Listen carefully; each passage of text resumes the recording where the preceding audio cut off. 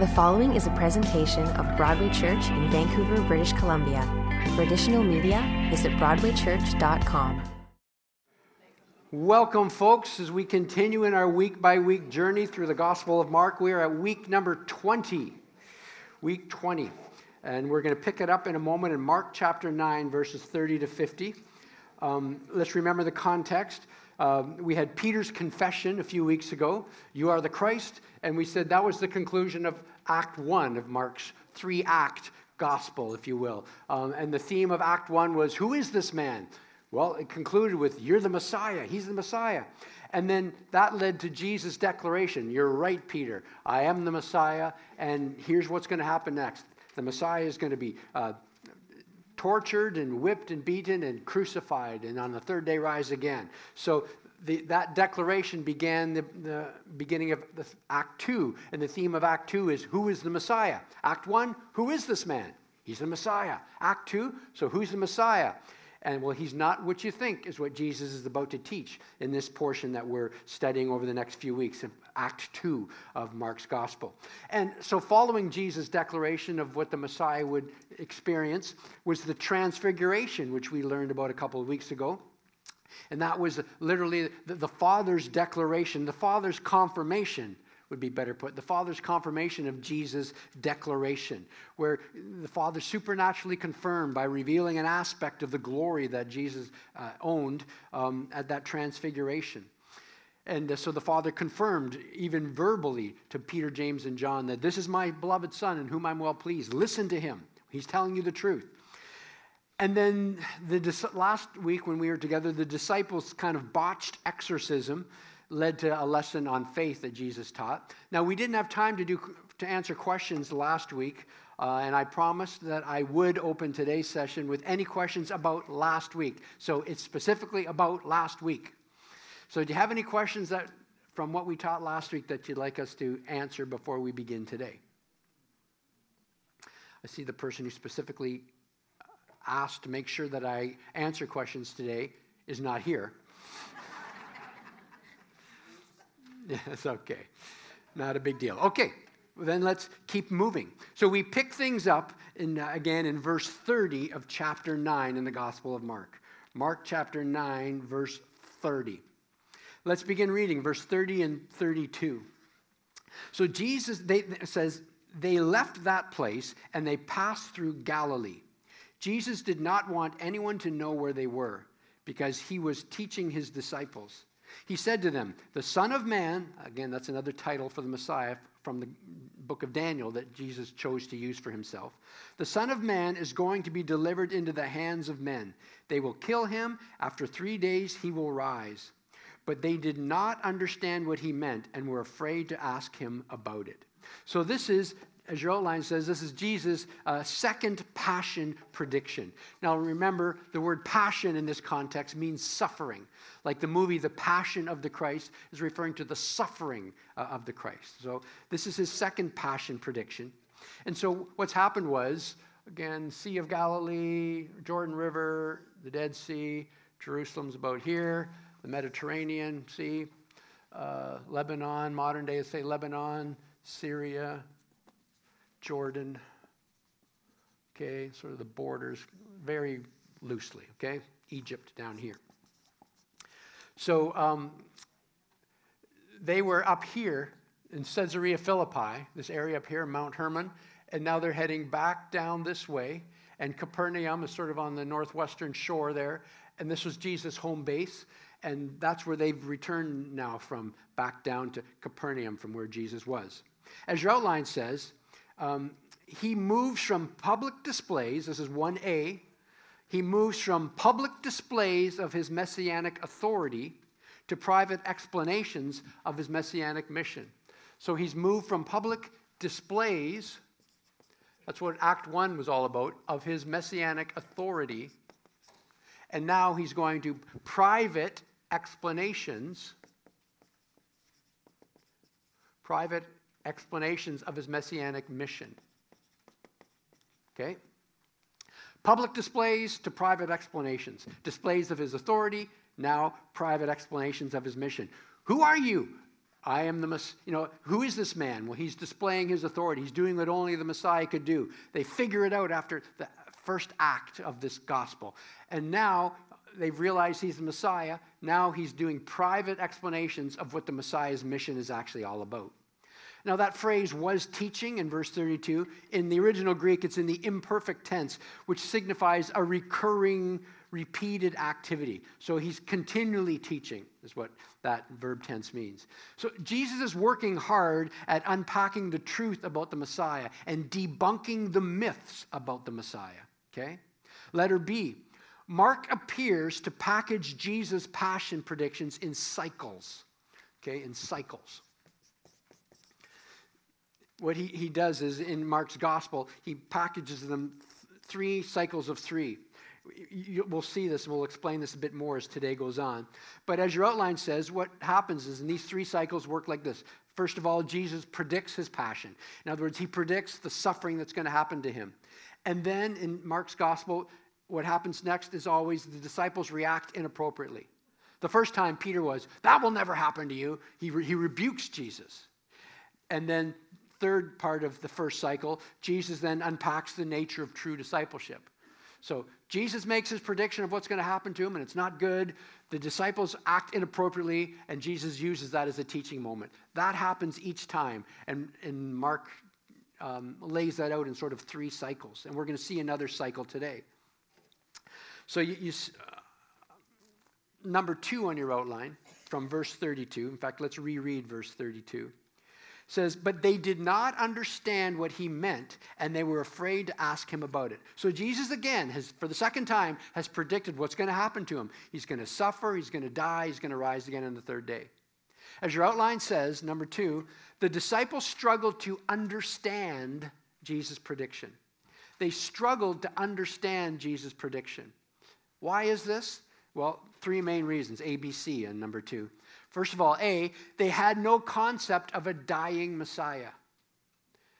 You've heard me, I'm reminding us of this week after week after week, because this is where often people get confused when they just have a surface reading of Scripture and what Jesus said and did, and we impose our concept of the Messiah back into the 1st century. So no, 1st century Judaism had no concept of a dying Messiah. For us, Messiah means, yes, it's someone who dies on your behalf. Not in the 1st century. Messiah was a superman. He doesn't die. He's a political ruler, okay, who comes and restores Israel to its former glory, defeats all of their enemies. He's not killed by their enemies, particularly on a cross, which is a sign in the Old Testament that you're cursed. So, whoa, they had no concept of what he was talking about, okay? And letter B, 2B, they had no concept of an individual resurrection prior to the end. They had no concept of an individual resurrection prior to the end. Meaning, the Jewish mindset was, okay, everybody exists, then everybody physically dies, okay, and then at some point in the future, at the end of the world, everyone, there's a physical resurrection. So it's a global resurrection. Think in those terms, okay? The righteous are particularly resurrected. So physical death, and then everyone is in this altered state of their spirits are separated from their body. And then the Jewish concept was, someday in the future, at the end of the world, there's this mass, that's the word I'm looking for, a mass resurrection. It happens all at once with everyone. They had no concept of, before this mass resurrection, just one person randomly being resurrected. No, that was nowhere in the Jewish mind, nowhere in their concept. So for Jesus to talk about this, dying and then after 3 days he'll be resurrected, what are you talking about? Are you saying the world's going to end in 3 days? Well, doesn't make sense. So again, a dying Messiah, oxymoron, doesn't make sense. An individual resurrection, again, we have no idea what you're talking about, Jesus. So why didn't they acknowledge they didn't understand? Well, that's the letter C. They didn't want to admit they were clueless as to Jesus' meaning. They didn't want to admit that they were clueless as to Jesus' meaning. You say, why wouldn't they? Well, you can look up those 4 verses that I've given you there, because they probably are still remembering Jesus saying several times, do you not understand? How long must I be with you? Do you still not get this? So he says that a few times to them, and they're probably thinking, oh, I don't want to look stupid. And I want to look I want him to think I'm smart. I'm getting everything, so I'm not going to be the person to step forward and say, I don't understand a thing you're saying here. So they didn't understand, but they didn't want to acknowledge at this point that they didn't understand. Which then leads, in Mark's gospel, to the great debate, meaning the debate about who's great. Okay? Let's pick it up in verse 33 and 34 of chapter 9. So they came to Capernaum, a town that we're going to visit in March of 2020. And it's my favorite place in all of Israel. I've spent days just sitting in the synagogue there and reading and studying. It's my favorite place in the whole tour. Let's pick it up again, verse 33. They came to Capernaum. When he was in the house, he asked them, what were you arguing about on the road? But they kept quiet because on the way they had argued about who was the greatest. Okay? So they're back at home base, likely Peter's house. And we'll visit there, by the way. That house, they actually have, they've discovered that house. And some archaeological sites are more certain than others. This has a high level of certainty. We're actually going to stand over top of it and look down into Peter's house. It's fascinating. So they're back here at this home base, just a little thing, little place. Now remember the cycles? Jesus predicts his passion, they react inappropriately, and then Jesus teaches as a result. Remember the first cycle, Jesus predicted, Peter rebuked him. Well, this cycle, Jesus predicts his suffering, and now the disciples focus on who's the greatest as a response to Jesus' prediction. Let's reread from verse 31 on, so we get the context. Because he was teaching his disciples, he said to them, the Son of Man is going to be delivered into the hands of men. They'll kill him. After 3 days, he'll rise. But they didn't understand what he meant, and they were afraid to ask him about it. So they came to Capernaum. When he was in the house, he asked them, what were you arguing about on the road? But they kept quiet because on the way they had argued about who was the greatest. Sitting down, Jesus called the 12 and said, anyone who wants to be first must be the very last and the servant of all. Let's stop there. So in spite of Jesus' declaration, as your outline says, they are stuck in the popular paradigm regarding the Messiah's role. So in spite of Jesus' declaration, this is the second time he's made it clear, these disciples, they're stuck in the popular paradigm, the way of thinking regarding the Messiah's role. This shows you how deeply rooted the messianic concept was in their mind. In 1a, on your outline, they are jockeying, they're maneuvering, they're jockeying for high positions in the Messiah's government. They were jockeying for high positions in the Messiah's government. Look at verse 35 to 37. Jesus, sitting down, Jesus called the 12 and said, anyone who wants to be first must be the very last and the servant of all. He took a little child whom he placed among them. Taking the child in his arms, he said to them, whoever welcomes one of these little children in my name welcomes me. And whoever welcomes me does not welcome me, but the one who sent me. So, number 2, Jesus lays out the counter-cultural and counter-intuitive pathway to greatness in God's kingdom. The counter-cultural and the counter-intuitive pathway to greatness in God's kingdom. Jesus says, I know this is not at all how the world teaches you to rise to heights, but this is how it happens in the kingdom of God. In the world, if you want to be the greatest, you climb over the bodies of the people around you. Not so in my kingdom. In my kingdom, if you want to be the greatest, you should be the servant of everyone else. That's countercultural, particularly in Roman society, and it's also counterintuitive. That's not how I would think it would work. If you were to, ask me how to rise on our own, that's not how we think. It's very countercultural, very counterintuitive. Now, Jesus, by the way, didn't ask the question in verse 33 because he didn't know. In other words, he didn't say, what were you guys talking about on the road on the way here? He didn't ask that because he didn't know. Verse 35 shows us he already knew what they were talking about. So why did he ask? He knew what they were saying. Was it that he overheard them? It's possible, it's very possible. Or was it an example of, again, his omniscience? I'm going to have to start actually rubbing stuff out now. Omniscience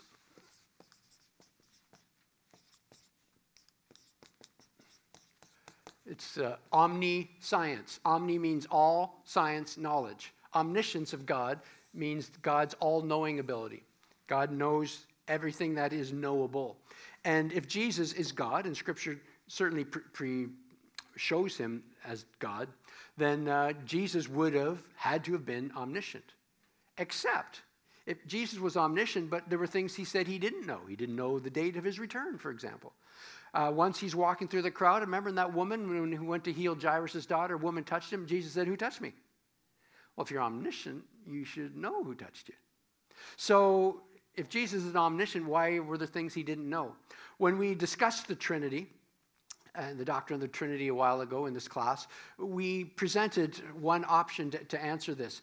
Of course, we realize that Jesus, with the Trinity, we're going to talk about the Trinity in a few weeks on a Sunday here. We're going to do a series after Easter we're calling Head Scratchers, where we're going to address some of those issues that are very vexing and troubling, like hell and sexuality and suffering and evil. And one of them we're going to answer is, what's with the Trinity?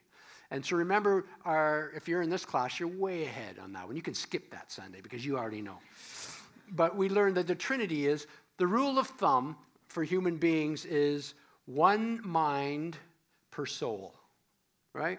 I have that soul, that non-physical part of me. And the rule of thumb is for humans is only one mind per soul. In other words, I can't say, hi, I'm Darren, and I'm Bill. No, there's one mind, one self-aware being per soul. That's the rule for humans. But with God, God's not a human. He's a whole different class of being. And with God, it's three minds per one soul. God is one being that is home to three minds, three distinct centers of consciousness. Humans, one soul, one distinct center of consciousness, self-awareness. With God, three minds. Now, I'm not even going to circle them because that makes them look like three separate beings. It's one being that is home, one soul that is home to three self-aware minds. The Father, the Son, and the Holy Spirit. And what Jesus is the Son who actually, so that's just soul, immaterial. God is spirit, not physical. The Son actually added to his experience a human form. It's Philippians 2. Jesus, who being in very nature God, did not consider equality with God something to use for his own advantage, but instead he took on the form of, he made himself nothing. He took on the appearance of a human. And so he actually, the Son of God, took on human flesh. And he lived amongst us. And while he was on earth, the Son dwelt in the form of a body. And then when he died, he discarded that bodily form and returned back to his previous form. Okay? And so, while Jesus was on earth, he was God with all of God's attributes, but again, covered in humanity. And the transfiguration was that moment when Jesus almost kind of lifted his sleeve a little bit, pulled back the humanity, and revealed his true nature for a moment. But with omniscience, so how does this fit? Because was he baby Jesus in the manger? He knew quantum physics? How does that work? Well, the best explanation I've seen over the years is that omniscience, while Jesus was a man, while the Son was in the form of a man, that the omniscience of God, that he still possessed it, because it's not something you can give up. It's part of his essence. But his omniscience was, what's the word I'll use? It dwelt in Jesus' subconscious. So he possessed it, that knowledge, but he only accessed it when the Father directed him. Because when Jesus came to earth, and I'm way off track here, but when Jesus came to earth, he submitted himself to the Father. And so Jesus said, I only do what I see my Father do. Father's greater than I. Well, they're one being. He's saying, I'm submitting myself. I will deem the Father greater than I while I'm on earth, and I will only do what the Father tells me to do. So right now, you have knowledge that you're not aware of right now. Okay, think about what you're thinking about. Okay, now think about your birthday. Were you not, had you forgotten your birthday previously? No, it was in your subconscious. It was in the back of your mind. It was not at the front of your mind.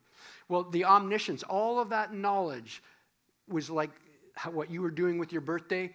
Jesus had all that in his subconscious. He could access it if he wanted to, but he only would access what the Father directed him to access. So that's why he could say, one moment he doesn't know who touched him, and the next moment he's saying, what were you talking about? I know what you're talking about. That's why he knows, the Bible says he knew their thoughts, because he could access the omniscience when the Father directed him. Okay, so that's could also be what's happening at this moment as well, okay?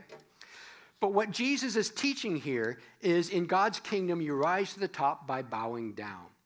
And he then illustrates what he means by pulling some little children and using them as an example. Now, the first thing that comes to the mind of a 21st century North American reader when we think children is innocent, pure, vulnerable, gentle.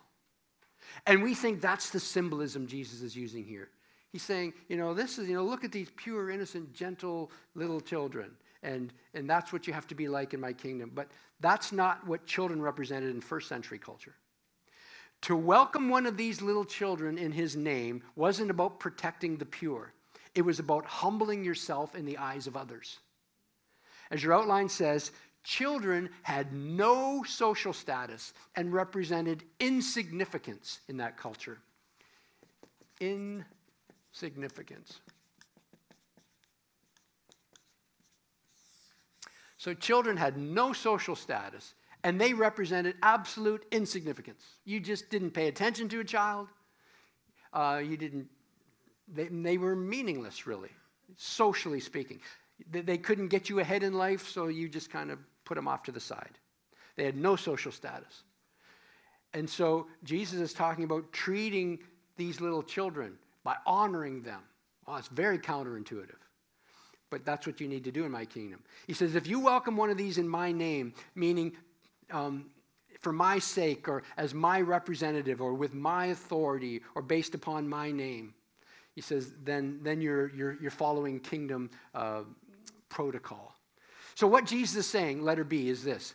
When his followers serve those without status, they serve him and the one who sent him.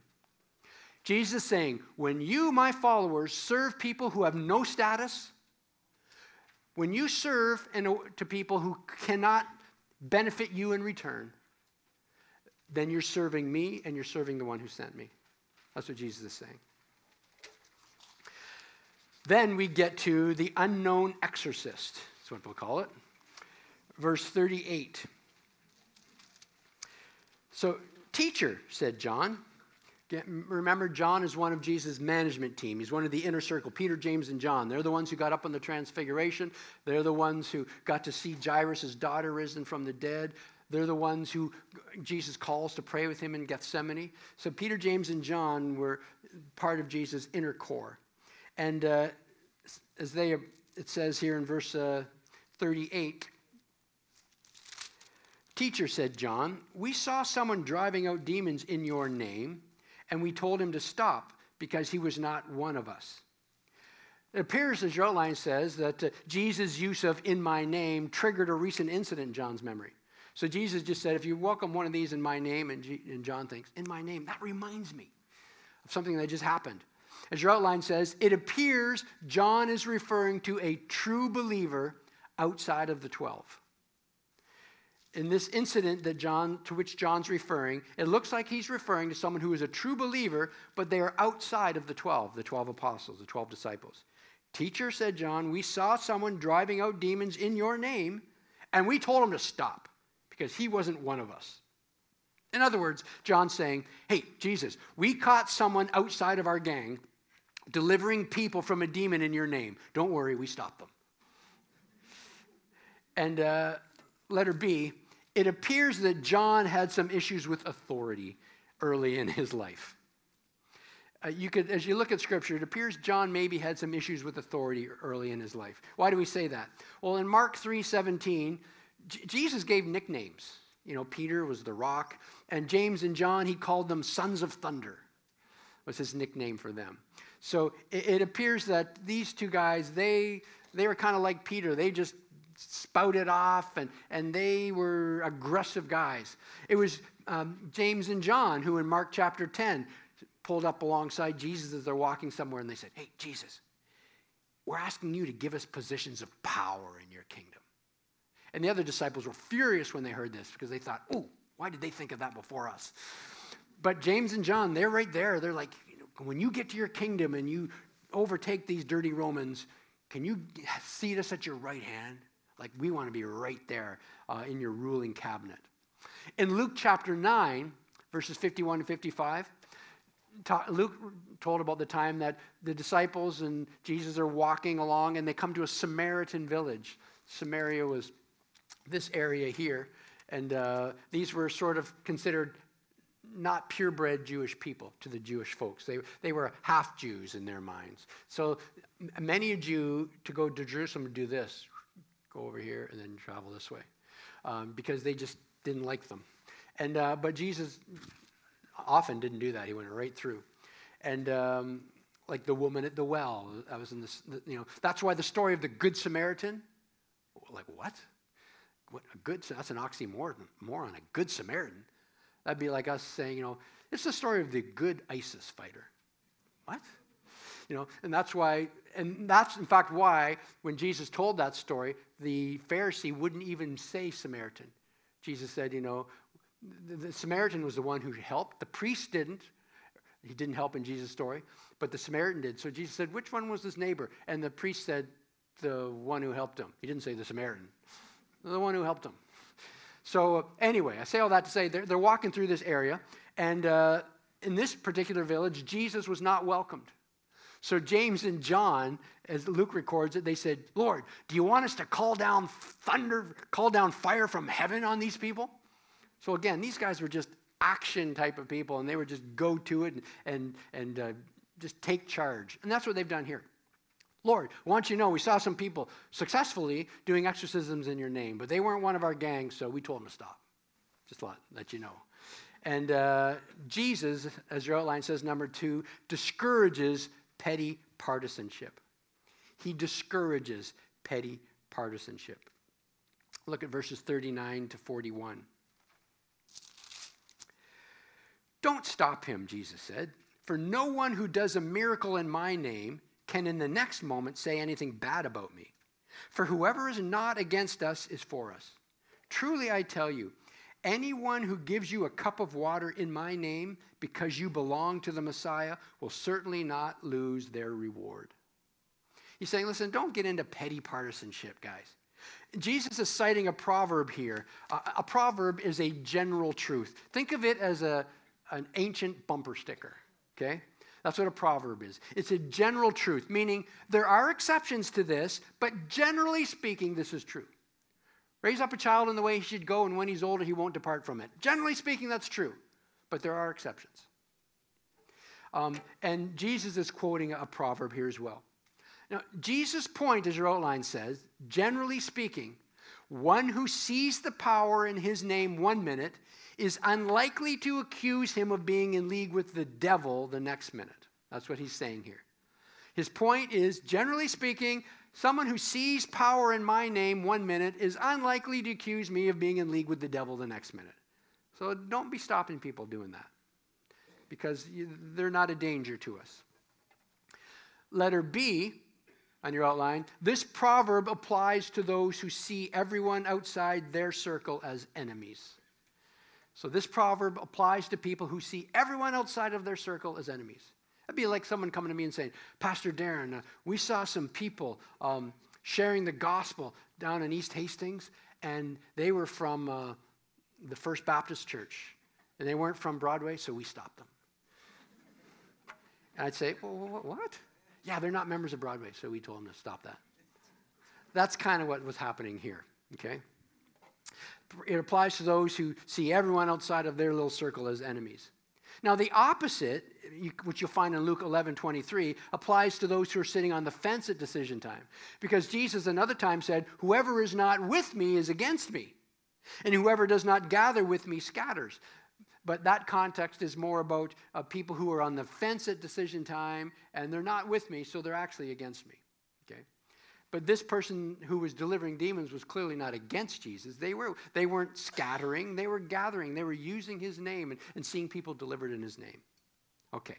In verse 41, Jesus is simply saying, anyone who supports lowly and struggling Christ followers will be rewarded. Receiving a cup of cold water in my name. He's saying anyone who supports lowly and struggling Christ followers will be rewarded. Now, note what Jesus is doing in verse 41. He's in private discussions with his disciples, and he clearly refers to himself as the Messiah. See that in verse 41?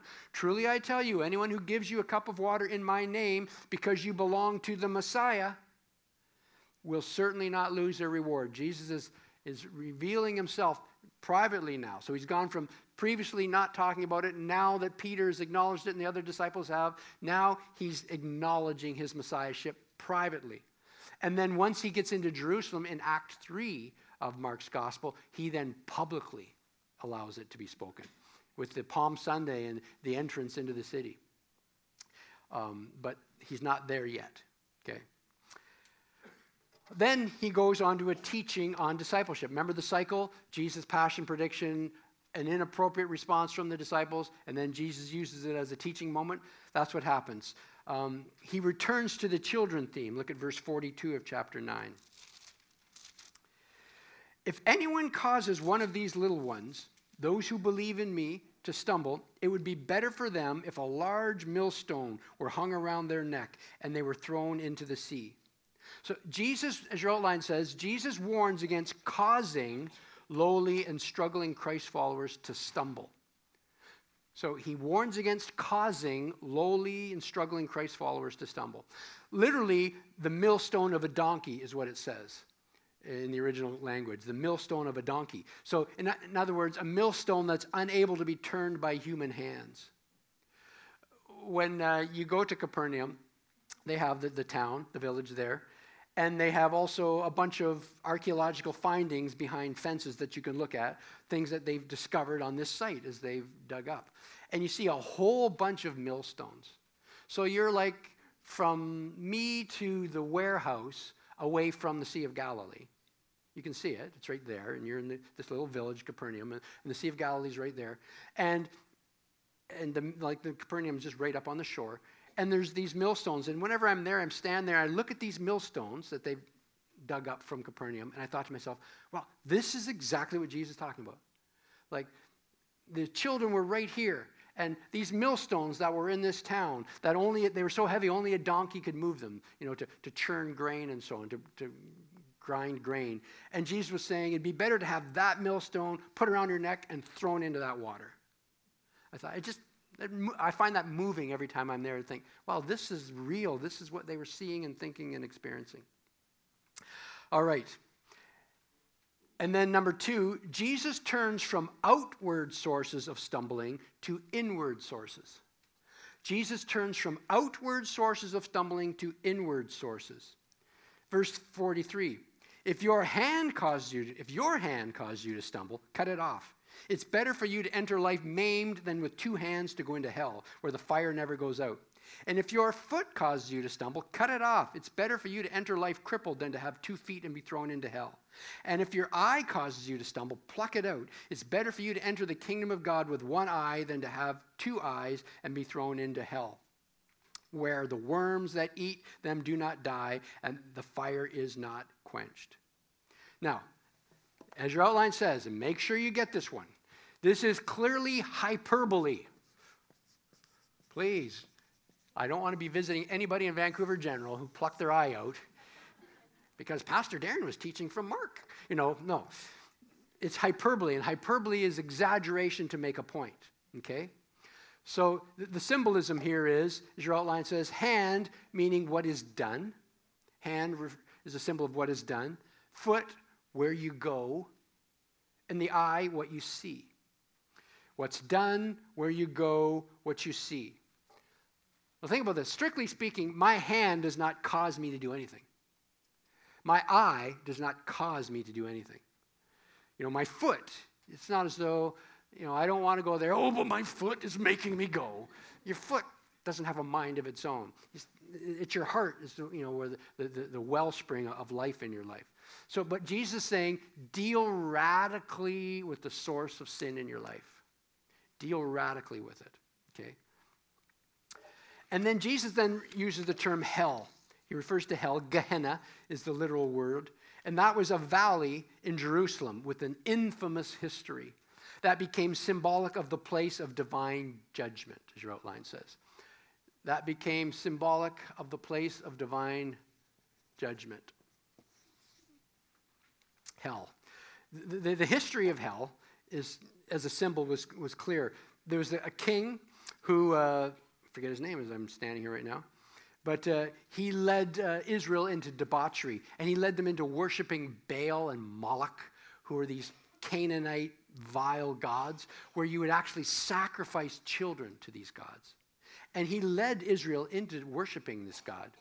And they would do this in this valley. That valley is still there to this day in Jerusalem, the valley of Hinnom. Hinnom was the name of someone. And so Gehenna was the valley of Hinnom. So what happened was, in that valley was where they had these idols, and people, Israelites, would go down and they would put their children and sacrifice their children to this god. And it was just terrible, screaming, wailing, and mourning, and so on, this ugly, awful place. Well, then King Josiah came to the throne, a godly king. He said, never again will we do this. And he turned that into the dump, the city dump for Jerusalem. And so the fires were always burning there. And because it had, for sanitation purposes. So dead bodies of animals and so on, we tossed there. And it was just a place of rats and vermin and fires always burning and a smell and smoke always rising up. And that became the symbol for hell. That became the symbol for all that, the impurity, okay? And that's the picture that Jesus used to describe the ultimate destination, if you will, of those who rebel against God. It became symbolic of a place of divine judgment. Now, scholars are uncertain of the precise, by the way, let me say as your outline says, verses 44 and 46, which is a repeat of verse 48, are not found in the earliest and best manuscripts, but were likely added by a later scribe as an attempt to get symmetry. So adding the part about the worms and so on, some versions add that to all three of those portions of verses 44 and 46, but the earliest and best manuscripts don't have that. They just have that at the end. Just a point of interest. Now, scholars are uncertain of Jesus' precise meaning in verses 49 to 50. Let's read that. It is an awkward passage. It says, everyone will be salted with fire. Salt is good, but if it loses its saltiness, how can you make it salty again? Have salt among yourselves, but be at peace with each other. As your outline says, salted with fire is likely a reference to purification via trials and persecutions. Purification. Purification through trials and persecutions. See, Leviticus chapter 2, verse 13 refers to salt as a purifying agent in the Old Testament sacrificial system. So perhaps Jesus is referring to a combination of the fire and the salt in the purification process, because fire is also seen as a symbolic purifier. And so number 4 in your outline, using two different uses of salt. So this is where it gets a little confusing. Jesus uses salt in two different ways, two different contexts. So using two different uses of salt, in verse 50, Jesus encourages his followers to maintain their distinctive and maintain peace. So using salt and different uses of salt, Jesus encourages his followers to maintain their distinctive, what sets them apart, and to maintain peace. Now, regarding maintaining their distinctive, maybe, we don't know, maybe Jesus is referring to the salt that's found in the Dead Sea, which includes various compounds. And so what happens was, you've got this salt water, but when the water evaporates, apparently the sodium chloride crystallizes first, which is the salt essentially, and it can be removed, leaving just gypsum and these other impurities. So what remains is salt that has lost its saltiness. So you remove the sodium chloride, and you have what previously looked like salt, but it's salt that isn't really salt. It's lost its saltiness. Maybe Jesus is saying that. But so Jesus is encouraging his followers to not lose the characteristics that set them apart. The second reference about maintaining peace likely refers to the concept of sharing salt, which was a phrase used in the context of sharing meals together, which was a sign of fellowship. Having a meal with someone was a sign of relationship. So sharing salt meant being at peace with each other. So Jesus possibly is saying here, don't lose your sense of unity by competing with each other for the highest positions. Don't do that. Don't lose your distinctiveness. Serve one another and be at peace with each other. So don't lose your saltiness, but be salty with each other. So he's mixing the metaphors. Yes, it's confusing. But in that culture, again, they would have grabbed it. All right. Look at that. We've got a couple minutes for any questions about what we've learned today. There's a lot of scripture we covered today. Is modern Judaism still looking for a Superman?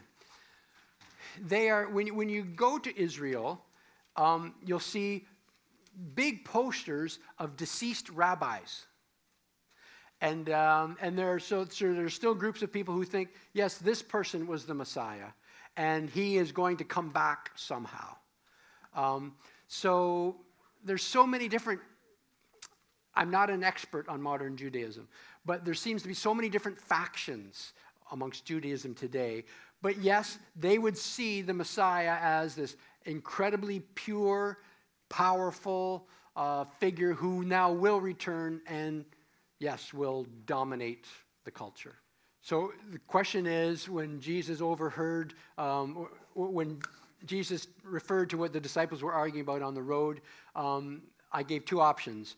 One was a natural one, he just simply overheard them, and the other one was a supernatural one, his omniscience. And what I simply do, I said, I'm not sure which it was. It's very possible it was a natural one, but it could have been the supernatural. And then I went down the bunny trail, because I like bunnies. But okay, if it was a supernatural one, that means he was omniscient. Well, not necessarily. It could have been a word of knowledge, but a gift of the Spirit. But omniscience. But how can Jesus be omniscient? Because he didn't know some other things, and that's why I did my best to explain. Well, actually, here's how it is actually possible that it was omniscience at play. So I just wanted to equip you. If you chose the omniscient one, I'm saying you have theological, philosophical, rational grounds to hold that Jesus was omniscient. The question is, why do Christians not get involved with yeah, so if you cited the abortion debate, for example, why do not all Christians get involved? It's a fair question, a question many people would ask and wonder. I think today maybe it deals with the saltiness that Jesus talked about, where at what point it's not our role to mandate our religion and our moral views on society, but we need to be salt, we need to influence. And so there's a fine line between protesting and preaching and teaching. Here's the biblical concept of human dignity, but okay, you can lay that out, but the best way to change the society is from the inside out, not from the top down. And so you can't mandate morality. You can mandate laws according to a morality, but you can't make someone moral by laws. So it's a very fine line, admittedly. And I actually think, and I know you and I won't go there because that'll be a trigger for you. But I was going to say, this is one area where the Catholic Church has put the Protestant Church to shame, where they have gone out and taken a stand on this, where as evangelicals, I'll say, we have been a little more mealy-mouthed on this one, on that particular issue. But it's a fair question. One last question. Oh, yeah, so the physical appearance of Jesus post-resurrection. Yeah. The best explanation I've heard of this is, okay, so does Jesus have a body? Think about that. Does he have a body? Well, it appears that part of the nature of having a glorified body is, depending on the dimension that you're in, you can adapt. Meaning, if Jesus is interacting in the physical realm, yes, then he has a glorified body. But as long as he's not in this realm, he doesn't access that glorified body. So for eternity, yes, he will have access to a glorified body. But right now, Jesus is not physically somewhere sitting, all by himself, the only glorified body in all of the universe. To be absent from the body is present with the Lord. So right now, those who are deceased in Christ, their spirits are present with God's Spirit. But there will come a day then when we will all receive our glorified bodies, and then again, he will then, it appears, dwell in the glorified body for all eternity with us. All right, folks, great questions. Next week, yes, we continue next week. God bless you. See you then.